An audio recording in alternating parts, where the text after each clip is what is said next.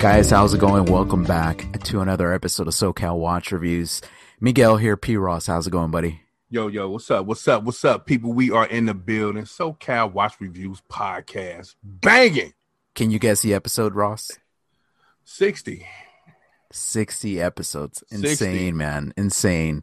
60. Yeah, absolutely. So we've been wanting to talk to our guest for a while. He is extremely entertaining. I love the guy. Absolutely. Super member of the Watch fam. Do the honors, P. Ross. Yo, listen, we got a brother here, you know what I'm saying? From the UK, in the building, you know. We wonder why he's so mad. You know what I mean? Like, why is he so angry? We have Russell, the mad watch collector, in the building. Yeah. I love it. What an intro. That is superb. Yeah. What a pleasure it is to be with you two boys. Yeah. The pleasure's all ours. Oh, yeah, no doubt. Absolutely. No doubt. So why don't you see, for everybody listening or watching that doesn't know who you are, which I'm sure a lot of our followers follow you and vice versa. Why don't you do a quick intro? Who are you? What are you about? And we haven't got that long, Miguel.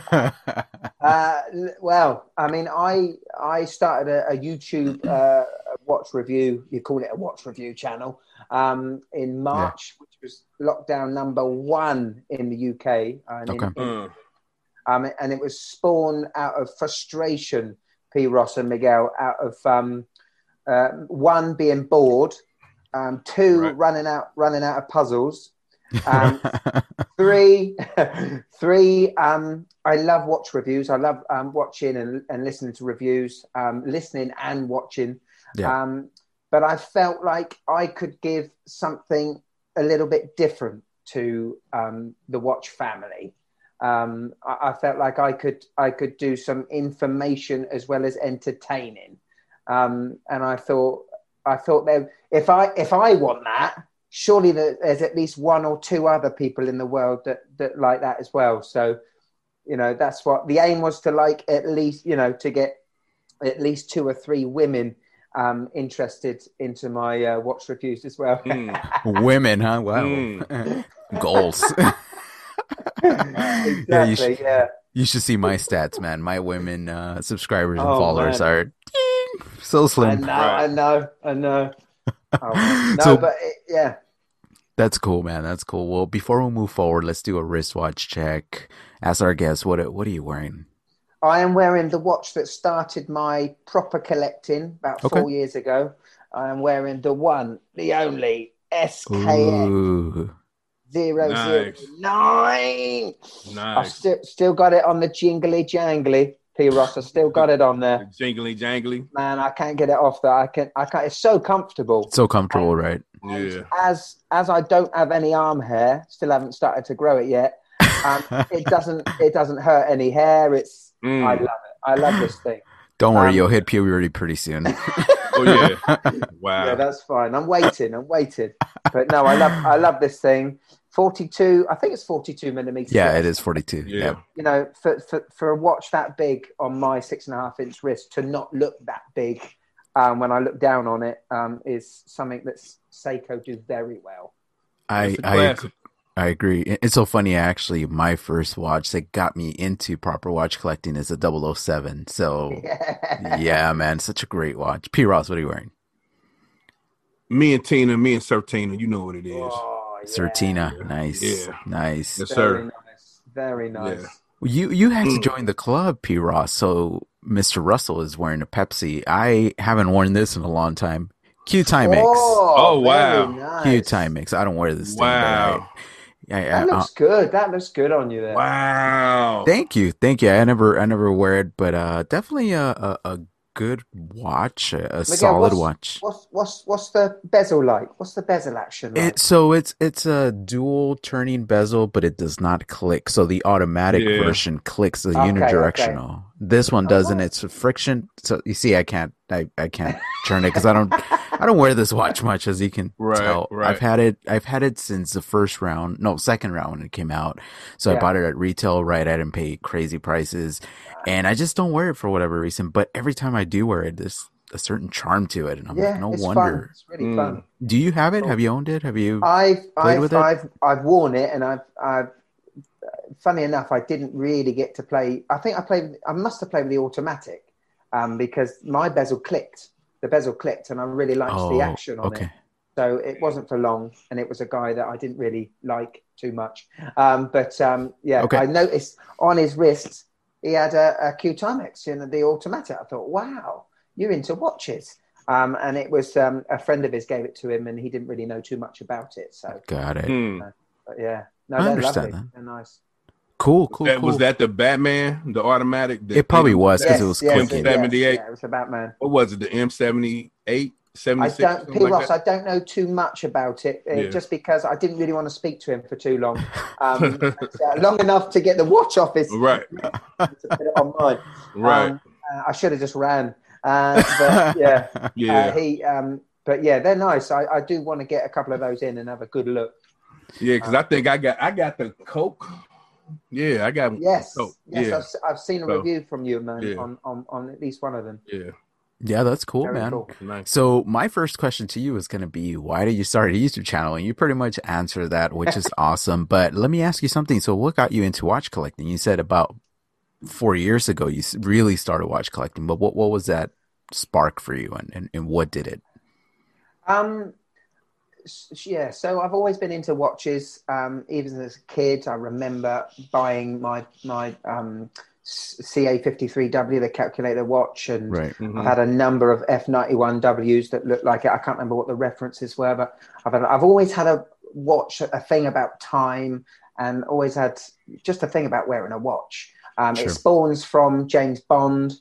Back in the 80s, watching Roger Moore. Roger Moore was a big part of my life because my mum loved the James Bond, and it was the late 70s, early 80s, and it was the Moonraker and all that sort of stuff. Live and Let Die is my favorite Bond film, just because it brings back so many good memories. To watch it now, it's laughable, but it was awesome at the time, and I wanted to be James Bond, and I wanted to be I wanted to have that 5513 reference Rolex Submariner. Then it was my granddad that got me into Rolex a bit more. I'm a tennis coach by day, usually not in lockdown at the minute. And growing up watching tennis in the 90s, the early 80s and the 90s, Rolex was heavily plastered all over Wimbledon. And Rolex was definitely proper. It was, to me, first I thought Rolex was English heritage, because it's got the racing green of Wimbledon and stuff. So this is all going on in me. I got an Apple Watch, a smartwatch. I got a smartwatch about 5-6 years ago. Okay. And it broke. And then I thought, well, my smartwatch is broke. I'm going to get a new one. I actually got it for Christmas, but I thought I'm going to buy a new one. Then I thought to myself, now listen, hang on. If I buy £400, if I spend £400 on a smartwatch, what's it going to be? How much is it going to be in 2 years' time, 3 years' time? Right. Am I going to be able to sell it if I want to? Am I going to be able to keep it and then in 10 years' time wear it again? Or is the software going to mean that it's outdated? It's not even going to turn on. Right. And also, I was getting older, and I was thinking about kids, and I think I could pass some things down to my childhood. My wife has jewelry. I don't have any jewelry, and I thought I'd love to pass on down, if and when I do get kids, I'd like to pass on down something for them, and that's what started it. That's what started me getting into mechanical watches. That's also, awesome. the thought of just metal parts moving at one with each other, to no batteries. I just thought, oh my, that's amazing. Yeah. So I wanted to look into more in it, and I fell down a huge rabbit hole, as we all do, guys. And yeah, that was 4.5 years ago, and now got a YouTube channel. That's awesome, man. And Right I'm sure that kind of leads us into our next question about what P. Ross is going to ask you with TGV, because I'm sure he had some kind of influence in that SKX, I'm assuming. Oh yeah, absolutely. So what was it like interviewing TGV, and how did it all come about?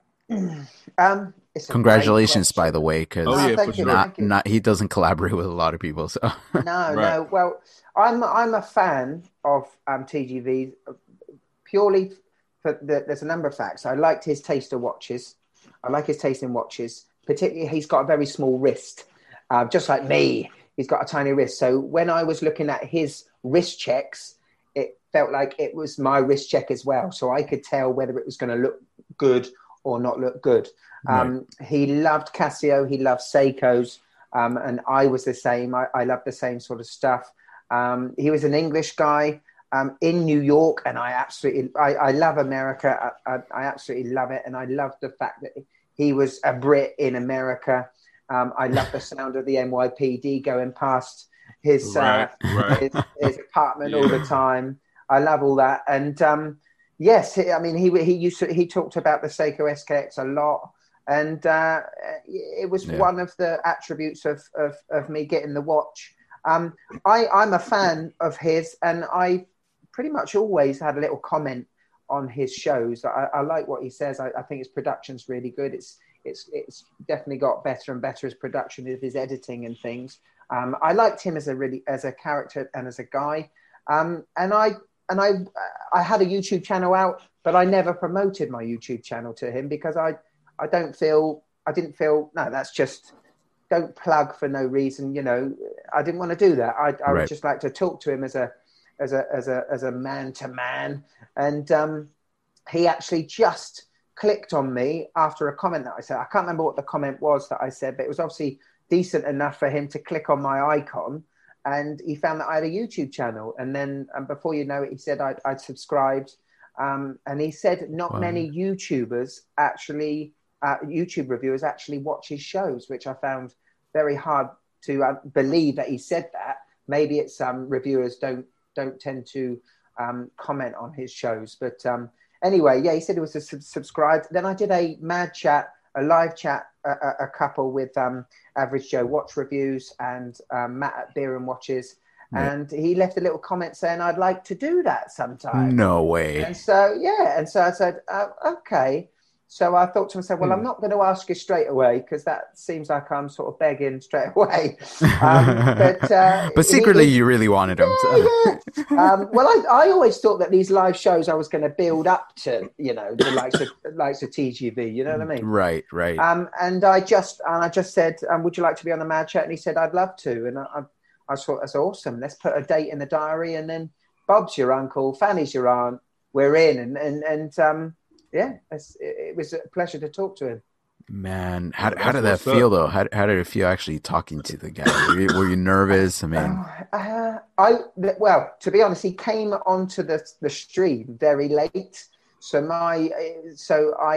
he came onto the stream with about a minute to go before we were to go live, and my excitement. It probably showed his excitement. I was excited and relieved that I'd been saying that TGV was going to come on the Mad Show, on the Mad Chat. He never came. I know. I'd have all these people in the comments going, we're waiting, what's going on? And if he never turned up, I'm truly grateful that he did turn up. And it was amazing just to see him talking in his war room, just having a chat. And he's a top guy. It's brilliant. That's awesome. So question, have you guys kept in touch after? Yeah, we've kept in touch with a little bit. I think he wants to do some sort of collaboration or something. I don't know what it is. It's got no benefit for him doing it with me, which just shows you that he obviously likes what I'm doing, and I truly appreciate that. And we'll see. I'm not risking anything. I'm not betting anything that he does. I'm truly grateful that he came onto the Mad Chat, and if I don't get anything else with TGV, then that's fine by me. But it was a pleasure. Right. That's We what's up. would love to have him on the podcast. I know some other big podcasts have tried to book him, but I guess he hasn't really agreed to go on. But we will see, right, P. Ross? I mean, we're You never know. You never know. you never know. Oh man. Well, I again, so I'll reiterate what I said earlier that I love your show, and I did a thing yesterday with Average Joe, and I think you were there. It's so crazy, right? Yeah. So Average Joe Watch Reviews jumped on IG Live, and I happened to be on IG, Instagram, and I saw that he had a live video or live stream. So I click on it, and funny enough, he was talking about the Q Timex, right? That his fiance he thinks he was gonna get surprised by it. And it's funny because he's like, "Hey, what's up, Miguel?" He shot me out. He's like, "Hey, do you still have yours?" I was like, "Oh, actually I do." And he was asking me a few questions, and I was answering. I'm like, let me see if I can request being live with the guy. Like, I've never done that before. I wasn't even ready. I was just kind of sitting around. And he admitted me right into the chat. I was like, "Oh crap! All right." So we talked for like almost an hour, and it was awesome. It was just off the cuff. It wasn't planned, and it was a great conversation. You know what I mean? Cool. But in that video, I saw you obviously in there, and I mentioned something, right? That my son, he's 5 years old. He actually loves your channel. All the crazy stuff that you do in the editing. He just thinks you're hilarious, right? And I so do I. But my wife, and she doesn't say much about watch reviewers because she doesn't really care about YouTube, but she's seen me watching your videos, I guess, in passing, and she knows that I was gonna have you on, and she goes, "I really like Russell. He's a cool guy. He seems awesome. Nice." I was like, well, that's cool, and I so do I. But so your persona on YouTube, obviously, you come across as crazy, over the top, doing all these things, but are you really like that all the time? Do you have an off button or? I like to think I'm pretty much similar. I just I just don't have the edits.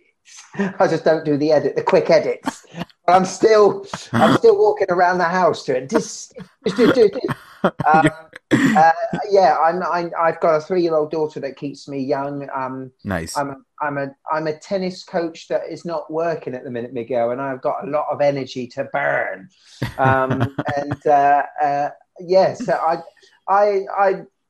love life. I'm really happy, and I just want to share my energy off to everyone else in the world that wants to see it. You know.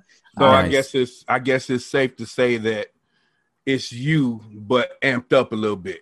Yeah. Okay. I would say, man. I would say, and I've always wanted to do sketch shows and things like that because I really like.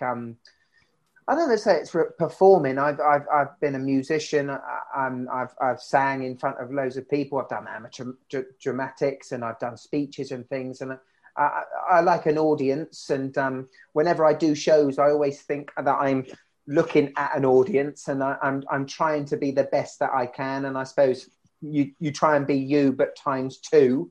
And you just show the energy. And I know that when I teach kids or when I teach adults, if I show hyped up energy, then that oozes onto them and they get energetic and it just rubs off on people. And that's the way I think of life, really. Right. That's awesome. So were you doing editing before YouTube? Because your editing is top notch. Oh, thank you, man. Thank you. No, I mean, I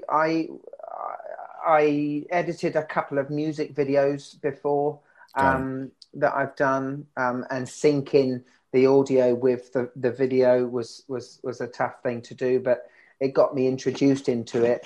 So no, I purely, if you look at my older shows, you can see the improvements as it's gone along, because the first shows are absolute, I don't want to say a swear word on your podcast, but yeah, they're not. You great. Can if you want to. I don't want to.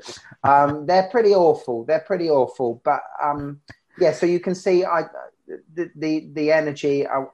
The energy comes down and up a little bit and flows. And nowadays it's quite high. It flows down when it needs to, and if I need to be serious, then I can do that, and I do that. But it's just learning as you go along. I think we're all the same, though, aren't we? With this editing. Oh yeah.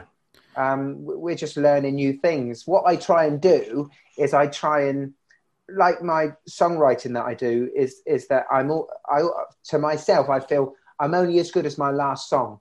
Okay. So whatever my last song was, that's the best. And now we've got to beat it. So I try and do that with my shows. Can I improve it in a way that is maybe noticeable to me, but not to you guys out there? But yeah, that's the way I try and do it. You know.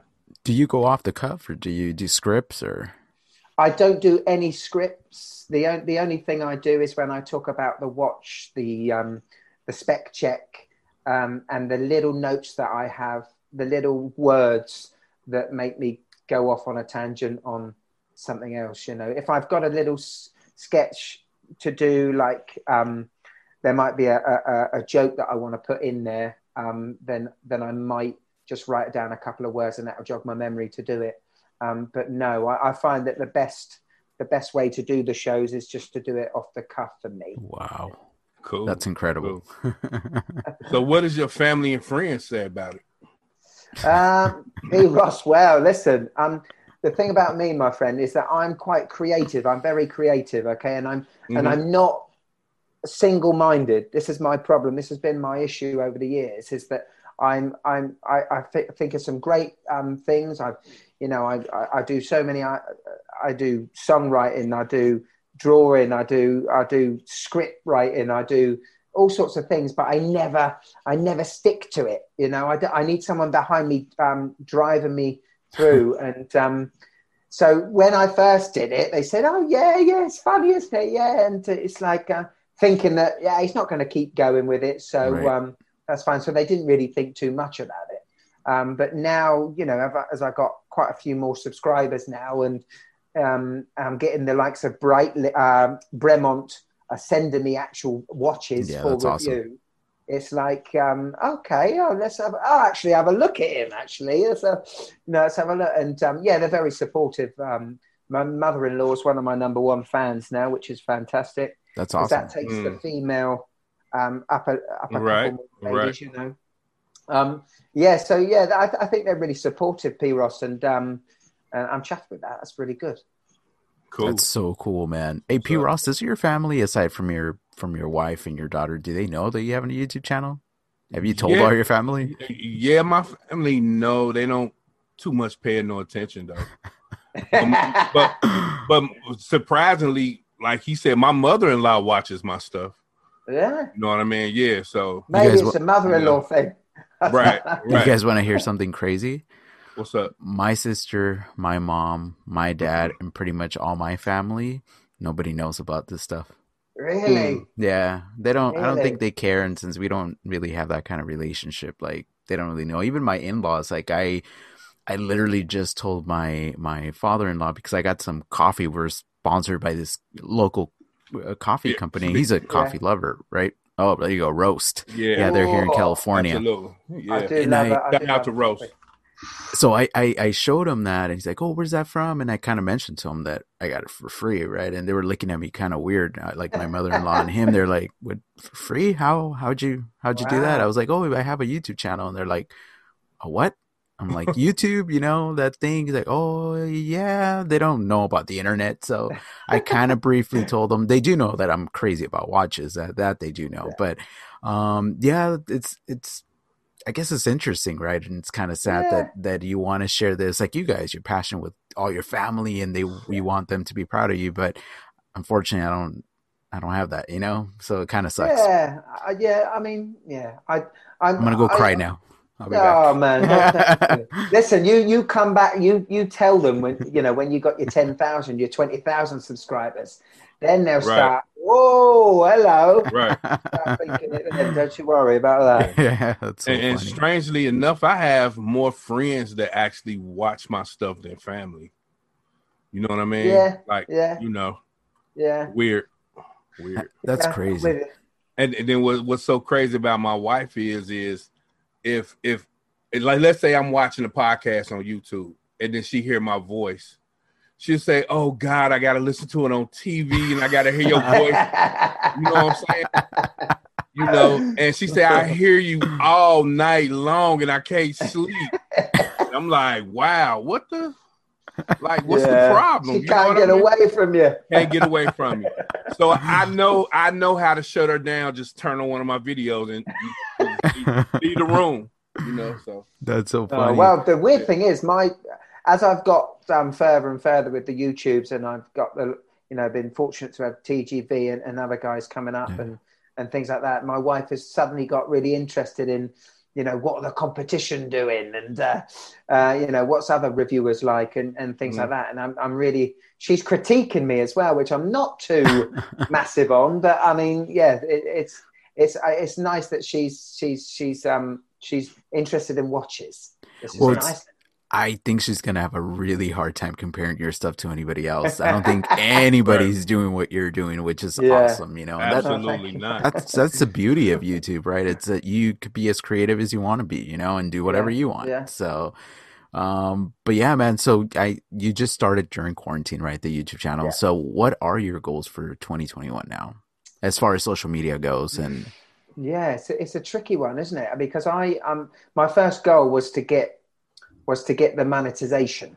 Okay, that was the first goal, because it's a set goal. It's 1,000 subscribers and 4,000 watch hours. It wasn't because I knew at the end of that rainbow the monetization would be nothing, but it was a goal to reach for. I guess the next goal for me is to get to 2,000, and then it's just every 1,000 really. I'm not projecting too far ahead, and I'm not giving myself a hard target to reach or a low target to reach. I'm just saying, right, let's get to 2. Let's see what happens at 2, and then we get to 3,000. Hopefully, you never know, but I mean, I want to improve each time. I want to I want to engage more with more people, because the one thing that I've truly appreciated doing these things is the amount of amazing people in the watch family that want to chat about watches, which is fantastic. Yeah. If you haven't got your family to talk to, we're here for you, Miguel. Do you know what I mean, Miguel? I appreciate that. That's something that I've absolutely loved over the last 7-8 months doing that. So there's not a specific goal. It's just to hopefully get better and to get in front of more eyes. That's pretty much it. So how many videos a week would you say you're putting out versus how many do you want to put out? Is there? It's a good question. I've just finished a short. I don't know if you know about these YouTube shorts, but they're like little 50-odd second. You know what? I've seen a few people doing them, but I didn't know that. Well, what is it? Well, basically, it's a video that is horizontal, so it's not landscapes. Horizontal, so it fits on your phone, and it can't be no more than 57 minutes long. Seconds. Seconds. 57 minutes is a long time. Yeah, that's a long time. That is a long time. That's a long liver. And basically, and if you put the hashtag shorts at the end of the title, it gets put on YouTube, reads it, and it gets shown to a lot of people that watch YouTube videos on their phone. And it's it can get put onto what is known as the short shelf, which YouTube does. And if you look at Average Joe, he's done quite a few shorts, and there's one which is it was 35 seconds long, and it was about his Citizen Eco Drive, that he took the battery out and the thing still ran because of the mechanism inside. But that thing it's still rising. It's got about 7,000 views on it. Wow. Just out of the blue. And so if you get what that does, it doesn't do much for monetization or for getting you money, but what it does, it gets people to see you, and hopefully they can go onto your main channel and your main shows and hopefully subscribe. So I'm looking into that, but that was a long answer, Miguel. But sorry, Piros, sorry. But 2. So I like to do 2 a week. 2 a week. That's I like a lot. to do one. Yeah, one in the middle and one at the end of the week. Very cool. Yeah, the thing I just saw it on Average Joe's. He did one with the loom shot. Short. Oh The yeah, Christopher Christopher Ward. Ward. Right. Yeah. Yeah. Oh, that's interesting. Okay. Yeah, I didn't Yeah, know I about mean, that, P. it Ross. doesn't have to Me be. either. Because It I doesn't could have do. to be anything. It doesn't have to be anything edited. Massively special. But yeah, get it on there. Get it on there, and I could do shorts hashtag all week. shorts. I mean, could P. do shorts Ross, all week. you just go shirtless with a watch or go viral. Absolutely viral. Run around. Hey. Hey, whatever. Just get the views. So That's it. So goals for 2021 as far as watches. Yeah, that's a great question. Well, I mean, I want your watch. You keep putting it in front of my eyes, and it's which one? making The Timex? No, your SPB 143. Oh, yes, I love that man. Watch. Yeah, I absolutely love that watch. That's a midterm goal of mine for this year. I probably would have had it already if we'd not been in lockdown. I've sold a couple of watches and I've got money for it. I'm not working at the minute, so I'm just holding on to the money just in case I have to buy rations with it, Yeah, I get you. Right. That is my midterm goal. Great goal, by the way. Yeah, man. You won't be disappointed. No, absolutely special. I love the 62 mass, and I love my favorite watch that I own, apart from the Rolex Explorer, which is to do with my granddad and sentimental, but it's the Black Bay 58. I love the vintage. Beauty. I love traditional vintage looking watches that have been, made using modern technology and modern movements and things. I love that. You know what I love about you, to be honest, dude, that you have a pretty heavy collection, like low-key heavy collection, and you don't flex anything, because I'm serious. I mean, Explorer, then you got the Tudor, you got Squale, you got Seiko, you got Casio, you got all kinds of eclectic things in your collection, and we all know that Explorer alone is worth a few $1,000s, not to mention the Tudor. And you're so humble about it, and you're just not flexing it at all, and we love that about you. So.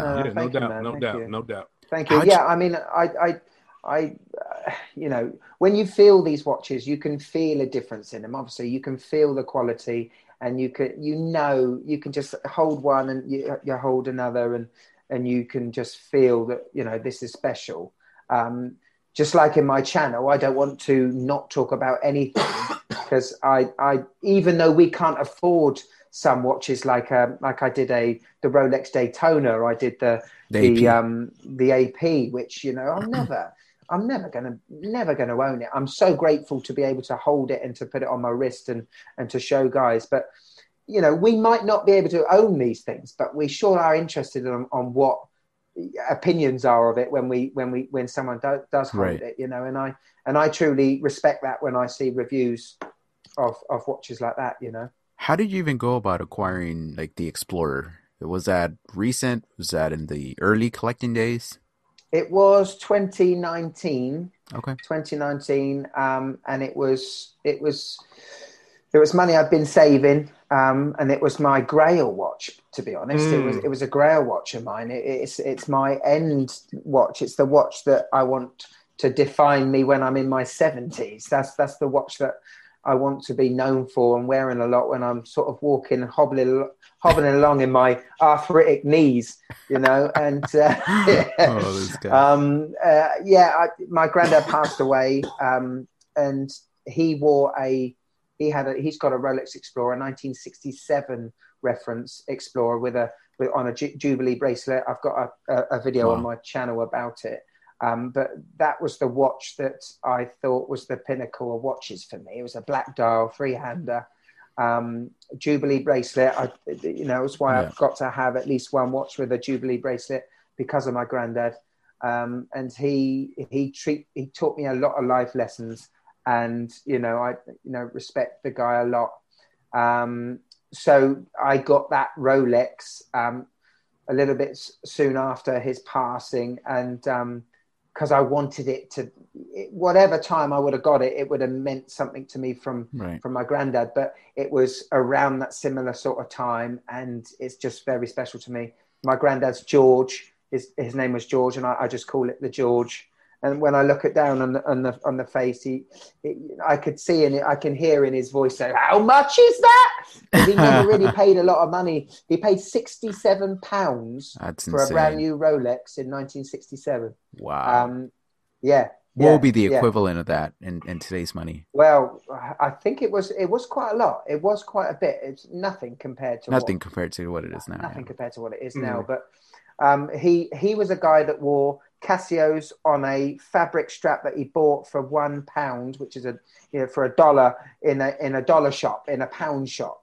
He if it was broke, he would fix it until it was impossible to fix. So I was always very, very weirded out why he would have a Rolex, because my granddad was very frugal. He was a self-made man.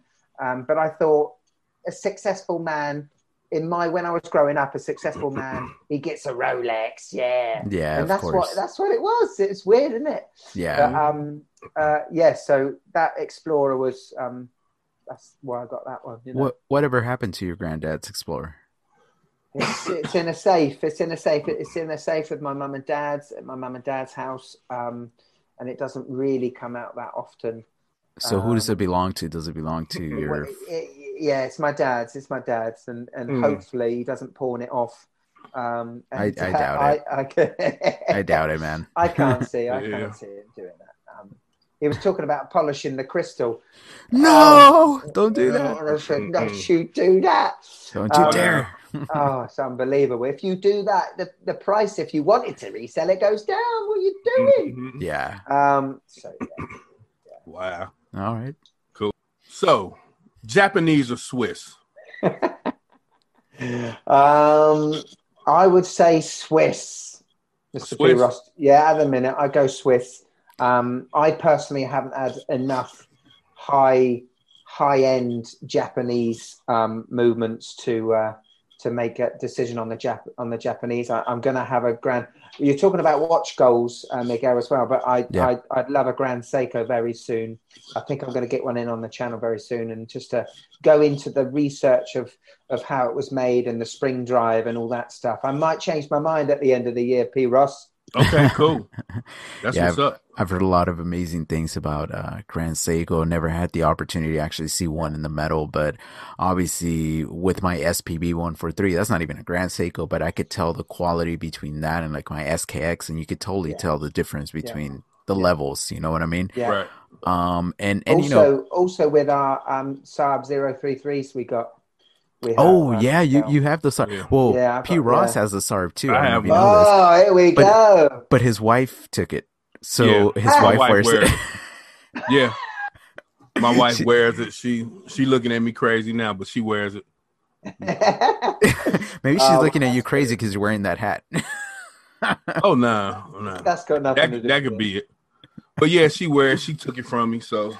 Man, seriously, let's talk about the Sarb. I mean, now it's crazy. Like, I would not recommend anybody go and buy one, not for the prices they're going for, but for the prices they were selling for. Oh my God! I mean, incredible value. Right. Unbelievable, isn't it? Unbelievable. Such a versatile watch. I mean, you could throw it on any strap, and it just goes with everything. So comfortable. Right.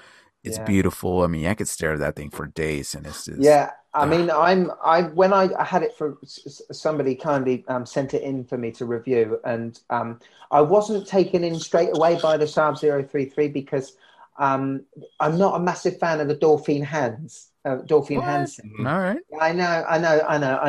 I thought it was a little bit too dressy for me, for my personal taste. Mm-hmm. But when I sent it back, I was pining after it. I was pining for it.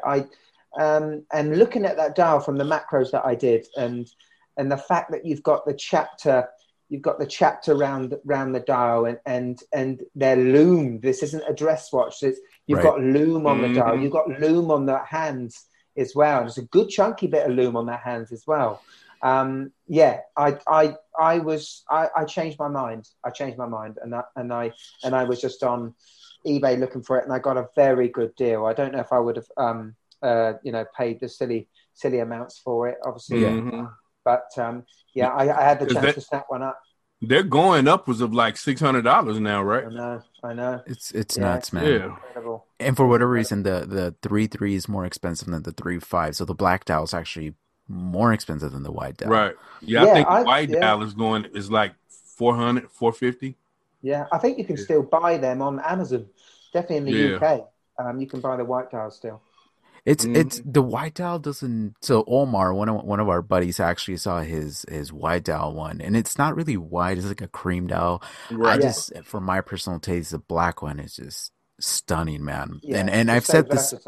I've said this story before. It's so funny. So I owned the 3.3, and I sold it off to buy my vintage Omega. And immediately, I mean, the minute I sold it, I regretted it, and I started hunting for another one. It's just that cool. It's that cool of a watch, and it just wears so good, right? I mean, it just fits so good. Yeah.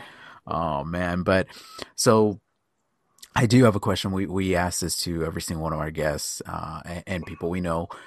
Homage watches, right? So I'm not talking homage from a perspective of borrowing aesthetics from another watch. Like that's obviously across the board. That's not what we're talking about. We're talking more a carbon copy, 1-to-1 copy of another watch, just slapping a different logo, call it a replica, if you will. Mm-hmm. But a lot of people love it, right? A lot of people build channels around this. We had very popular channels as well. Absolutely. And we had, I mean, Jody, of course, we've collaborated with him, but it was interesting to get his take on the homage watch thing. I mean, he doesn't mind it, but at the same time, he prefers an original watch.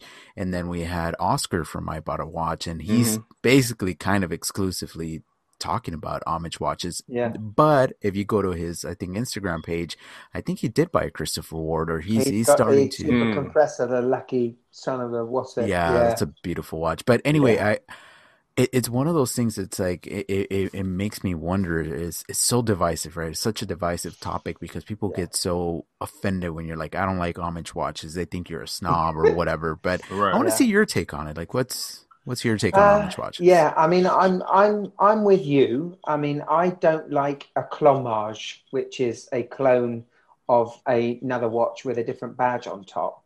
I don't like that. What frustrates me is how good they are. Some of them are really good. And how affordable they are. Yeah, so I had the Willard from Steel Dive, a Steel Dive Willard, and the specifications of the watch were better than the Willard, than the actual Willard reissue. Apart from the movement inside, but the movement inside of the Willard of the Steel Dive was still a Seiko NH35. It was still a Seiko movement. Yeah. Right. But it had sapphire glass, which obviously we all know about Seikos that aren't over a certain threshold. They're not sapphire glass and all this sort of stuff. And the QCs, like Jody from Just One More Watch, he's had two Willards in with QC issues, missing stuff, and they don't help themselves, the likes of Seiko and things. I really liked your chat you did last night with the Average Joe, because you're talking about homages and everyone talks about them. And I just think if the companies like Seiko, brought the level up a little bit and just took the price down a little bit more, they would, the homage stuff would be a little bit more worried about it. The fact is, you've got an NH35, sapphire glass, ceramic bezel, stainless steel, pretty well made, from what I can see, for like 80 quid, for 80 pounds, for 60 pounds, for 70 pounds, under $100 for these sorts of watches. Now, I, for one, know that not everyone can afford the £1,000 for a Willard Seiko reissue. And for me, if you can't afford that, then you go for these homage watches. And I completely respect that, and I love having them on the show because it makes me sometimes surprised as to, this is actually a blooming good watch. If it wasn't a complete copy, I'd highly recommend it, and I can't not recommend it because of the specifications and the watch. But it just leaves me quite frustrated because I don't know how the hell these are made. How are they made? Who makes them? Who sells them? What are the profit margins for for the likes of these homage watches. Right.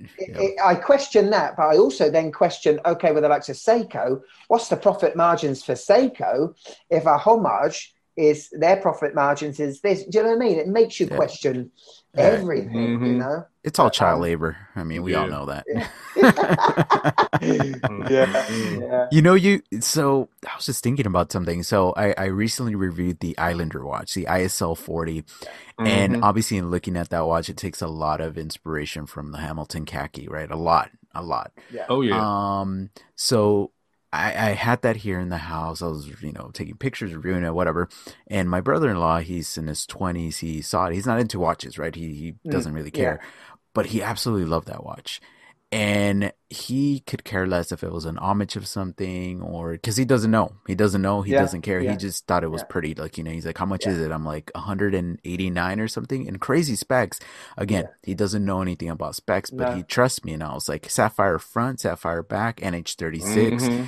I mean, you get this, and this for less than $200. It's actually a really good deal. Yeah. And he ended up picking it up, right? He bought one and he wears it proudly, and it makes me kind of puts things into perspective for me because I'm such a snob now that I think like, oh, that looks like a khaki, right? Like a Hamilton, but he doesn't care. He doesn't know. He just knows the watch is good and he likes it, and I think that's what homage watches do for the community or for even non-watch people, right? They just think something looks pretty. That's all they care about. I mean, I completely agree. I take it like music as well. Like, I'm a huge Beatles fan. My father loved Beatles and I love Beatles, and that's what inspired me to be in a band and things like that. But when I hear like a song has been covered by the Beatles, and there's kids that know the lyrics but think that this band or this group come up with that song, right? Oh, that hurts me, P. Ross. That hurts me. Yeah, I know. That hurts me. This is not their song. You know this is not their song. Oh man. I cannot handle that, and we're like that with the homage watches, right? Yeah, it's similar. It's a similar thing. If they know the backstory and they know that this isn't the true Hamilton of that, then I feel better about it. That's why I like to inform on the shows. But yes, it's a funny one because I as I said, I like the specifications and the build quality is good. But the materials, I mean, are they dodgy? I mean, where do they get the materials from? There's a lot of questions.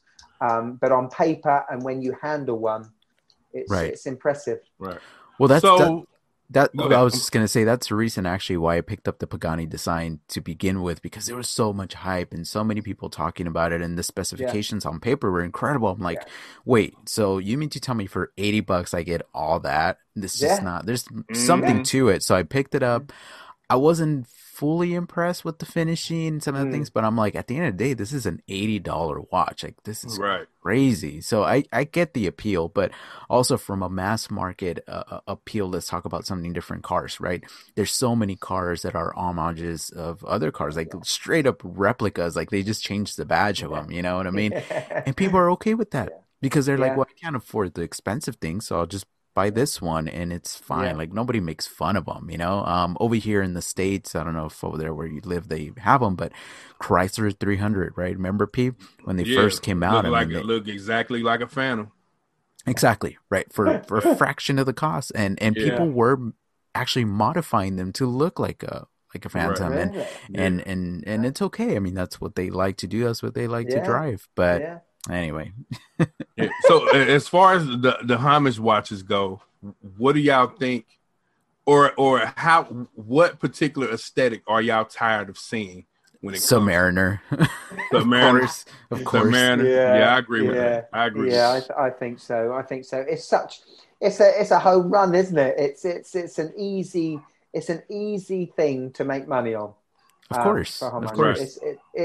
It is the best, probably the best, most iconic watch in the world, and it's and James Bond wore it, and it's just easy to make money on. It's easy to make money on, and this is why it's done. But I think the watch community are definitely starting to get a bit tired of seeing, Rolex Submariner stuff. But the reviewers, us reviewers, we're not the ones buying these a lot of the time, and they'll be going for as long as they can.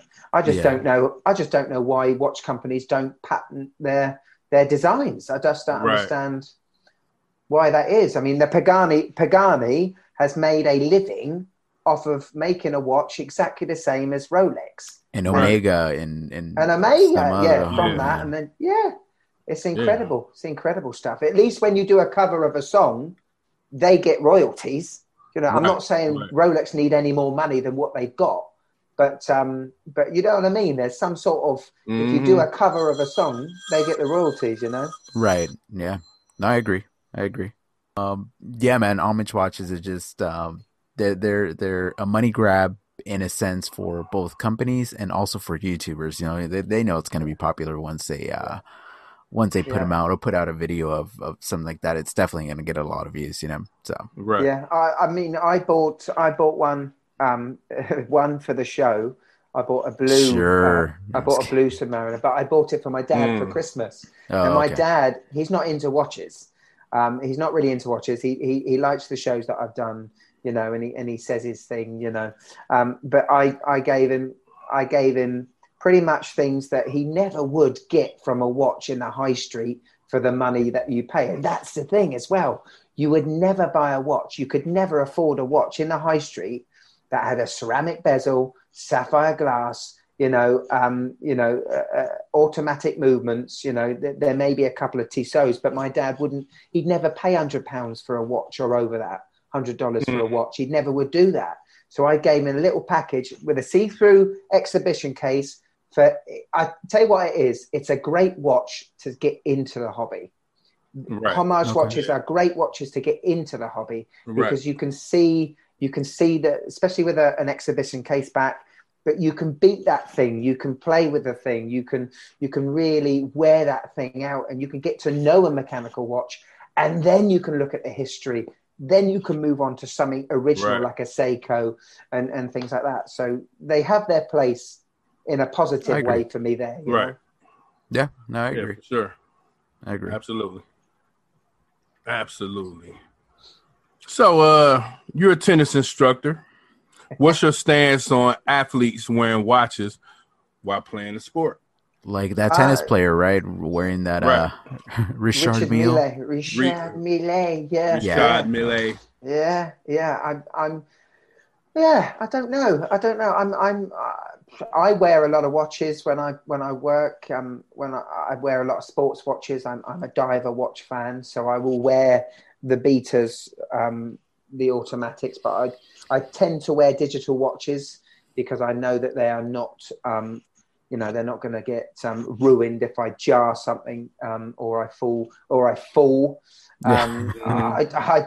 If I was playing a proper game of tennis, I would not wear an automatic watch or a mechanical watch. I wouldn't do that. I would probably wear a G-Shock if I could handle the size of it. I tend to wear my little digital watches, my little A168. My little retro sort of 80s digital watches. Yeah. I mean, I tell you what, those watches get far more praise from others than really more expensive. Yeah. If I've got a the gold A159 Casio or the silver A168, with the cool little blue touches around the dial, it gets far more praise than That's interesting. Right. All right. Yeah. Oh yeah. From my kids. So just curious for your whole tennis career, obviously you're an instructor, but did you ever make it professional or was that your goal or how did you even get started into that? I love sport and I love the social element of sport. I love sport and social because I like talking to people. I love people talking. I got a degree in graphic design when I was in my late teens, and it took me a year of working part-time and looking for a job in graphic design after I got my degree. And then I realized it wasn't the job for me. I've got too much energy to be sitting down making someone's rubbish business card. So I went to the local tennis club. And I said, I want to be a tennis coach. Obviously, I was quite good at tennis at the time because that would be madness if you did and you didn't play tennis. Right. They said, yeah, you come and be a tennis coach. We'll pay for your courses to do your instructor courses as long as you stay with us for 6 months and help and work with us. So I did that. And after 6 months and one day, I left them and yeah, the rest is history after that. So that's how I got into it. And I love tennis coaching because at the time I was in a band and it was very flexible. There wasn't certain days you were working. You never worked a 9 to 5. You could work in the evenings. You could work in the mornings. It was a great job for doing other stuff, you know. Got it. Oh, cool. So what about the band? I know you're huge. Obviously, you guys got a lot of music out there. Is that something you wanted to do professionally? It was at the time. It was at the time when I was in my, early mid, late 20s. You know, we got told at one time when I was in the band to give up your day job, but nothing really ever came from it after we released an album. I love the camaraderie and the banter and the connection you have with 3 others or 4 other people in a band. And I love how you go through a journey with them. And I love that. Whether it would have been the right move for me, I was getting to mid to late 20s and, we hadn't properly made it. And I was looking at marriage and buying a house and things like that. So I now write for others, other youngsters with hopes and dreams of their own. Which I really like. And occasionally I come up with my own songs, just releasing because I enjoy it. Unfortunately, Miguel and P. Ross, it's the thing that I think I'm best at, and it's the thing I get the least amount of money for. Wow. So yeah, it's a shame, but I love it. I love it. I don't know where I would be if I didn't have a guitar or I didn't know how to play a guitar and sing. I would probably be not here, you know what I mean? It's right. So yeah. Have you ever collaborated with anybody famous or anybody that we know? Or no, not really. I played on the bill with I don't know if you would know any of them. They're quite big in England, like The Feeling. I played. If you heard their songs, you would know. Right. But Cast, their English band. And the Seahorses. Okay. The Stone Roses. Have you ever heard of the Stone Roses? They were huge. Fool's Gold. If you listen to Fool's Gold, that you'll like the beat of that, P. Ross. You will like the beat of that song. But they were. So the guitarist from Stone Roses, a massive band back in the late 80s and 90s. He was in a band called the Seahorses, and I supported the lead singer of that. I've done loads of different things. I've played loads of festivals and, I really enjoyed it. I don't desire to do that again. I just like making music. I like creating. So it gives me an avenue.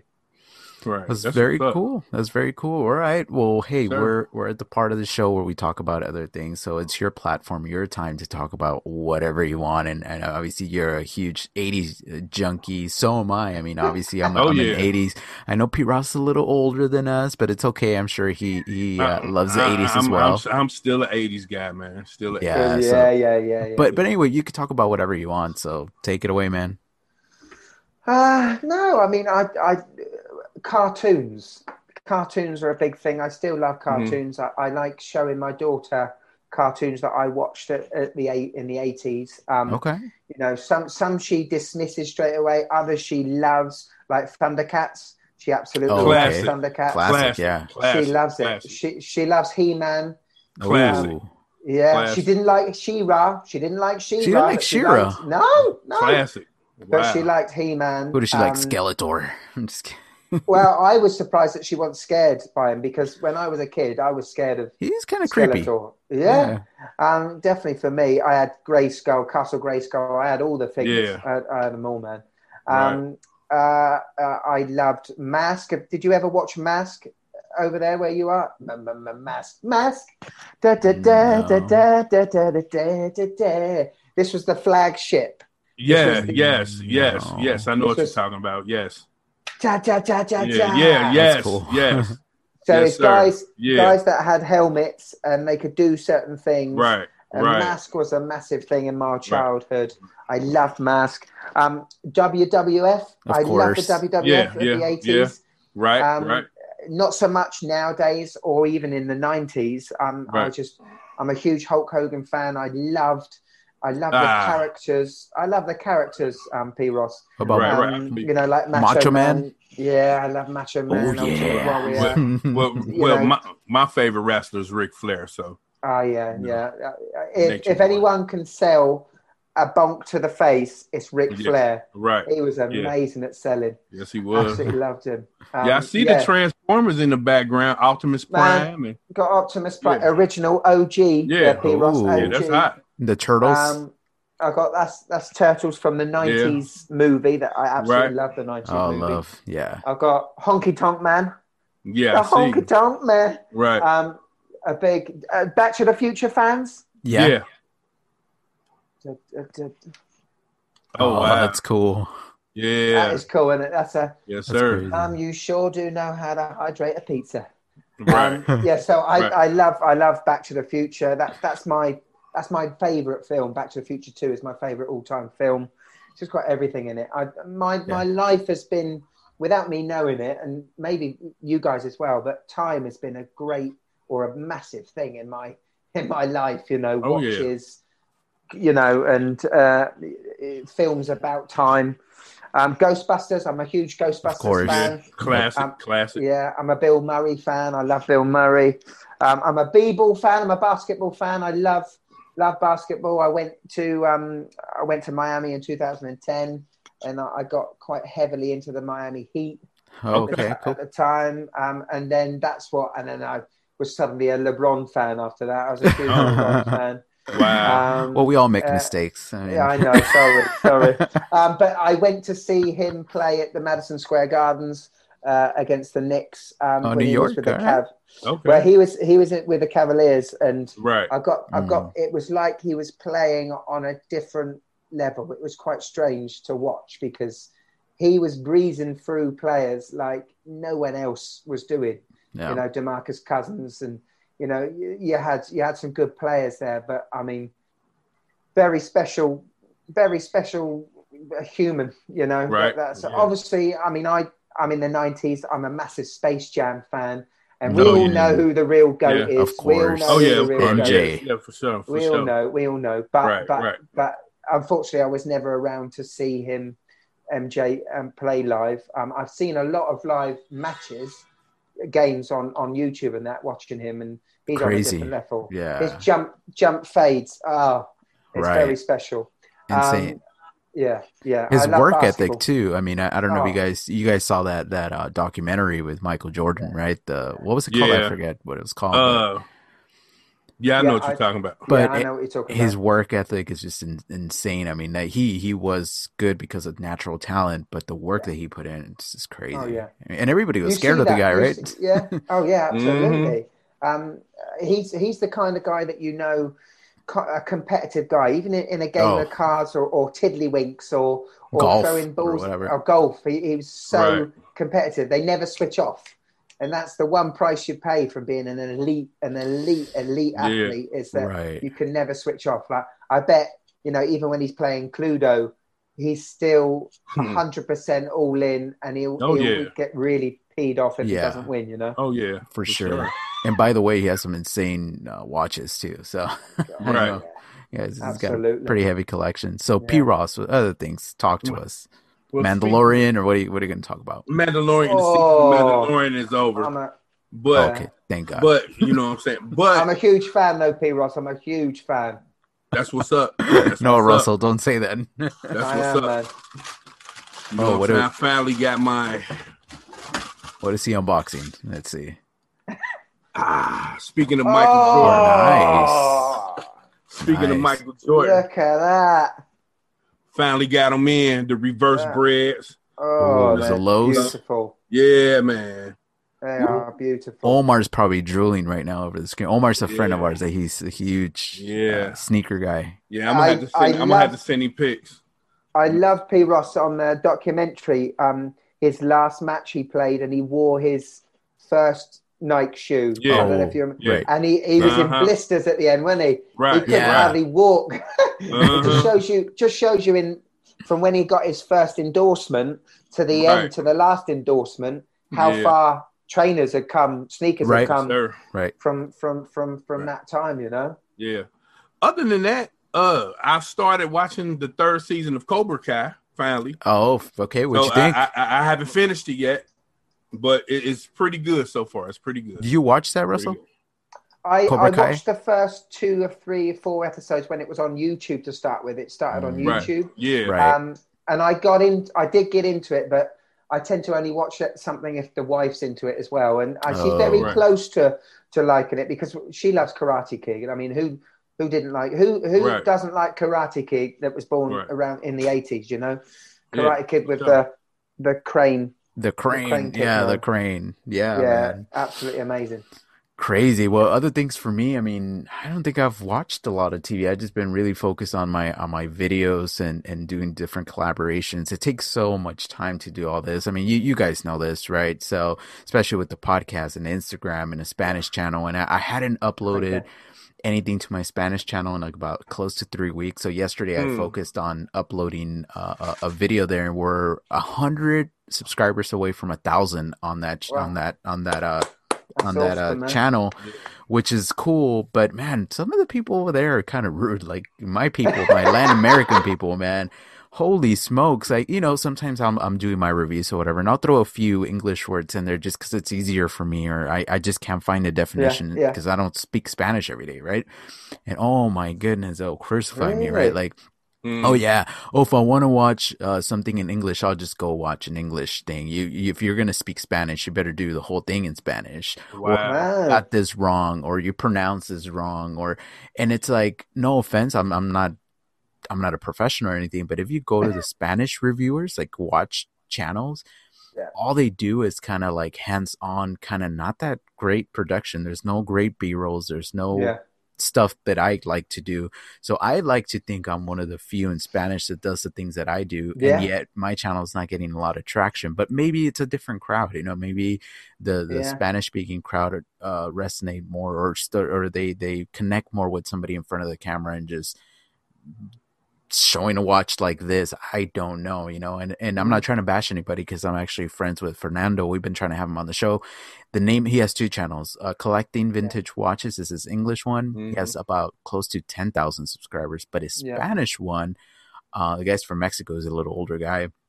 Todo Reloj means like everything watches. He has almost 50,000 subscribers on there. Wow. And all he does is just like that. Like I told you, he just either talks in front of the camera, or he'll switch the camera and just show the watch, but no crazy B-roll, no nothing. But he's just talks all the time about just watches, and people really like that. But anyway, that's cool. You know, it's interesting. YouTube is one of those things that you just can't figure out. There's no formula to it, right? Somebody could tell you, "Oh, do this." It is crazy. Right. It is crazy. But listen, I continue what you're doing, man, because you're on a great path to it. So I just continue it, and you'll shine through. Yeah, no, for sure. Hey, it's a passion project. It is for all of us. So let's continue doing it. But Russell, where can people find you? I try to stay hidden, Miguel, to be honest. Okay, perfect. No, I'm joking. If you go on YouTube and type the Mad Watch Collector, Instagram MWC 2020. Find me on there. Very cool. P. Ross Wristwatch Love everywhere. YouTube, Instagram, Facebook. All right. He's there. He is everywhere. Yeah. So SoCal Watch Reviews on YouTube, Instagram, of course, and the Facebook. I know we haven't done much, but P. Ross does manage that portion of our podcast. You know, it's blowing up a little bit. We getting a little bit of traction on Facebook. So go over there and check out the SoCal Watch Review podcast on Facebook. You know what I'm saying? Get into it, y'all. Come on now. Nice. And then the Spanish channel is called Relojeando. I throw it up on my Instagram every once in a while. So if anybody... Say that again, Miguel. Say that again. Relojeando. Relojeando. Yeah, relojeando means like watch something. Yeah, so fantastic, isn't it? Oh, I wish I could speak Spanish. Relojando is so good. It's an interesting language, man. It's definitely an interesting language. But anyway, hey, Russ, thank you so much for coming on. P. Ross, thank you for your time. Absolutely. Hopefully we can collaborate again. I know you got to run. You got to do a live thing with Average Joe, right? Absolutely, yeah. Right. So go. I mean, people listening to this, they're probably going to listen tomorrow or something. But yeah, we'll go support you today. We'll go support you later on. Absolutely. Average Joe's a great guy. We've had him on the show. So anyway, shout out to Average Joe. Thank you so much. You gentlemen stay safe. Can I say one thing? Absolutely. Go for it. What is the quote? The quote. What is the quote? I done forgot the quote that quick. Wow. We don't lose. We either win or learn. Great quote. Mandela. That is great. Great quote. That's a great way to end the show. I love it. All right, guys. Well, thank you so much. And everybody listening, stay humble.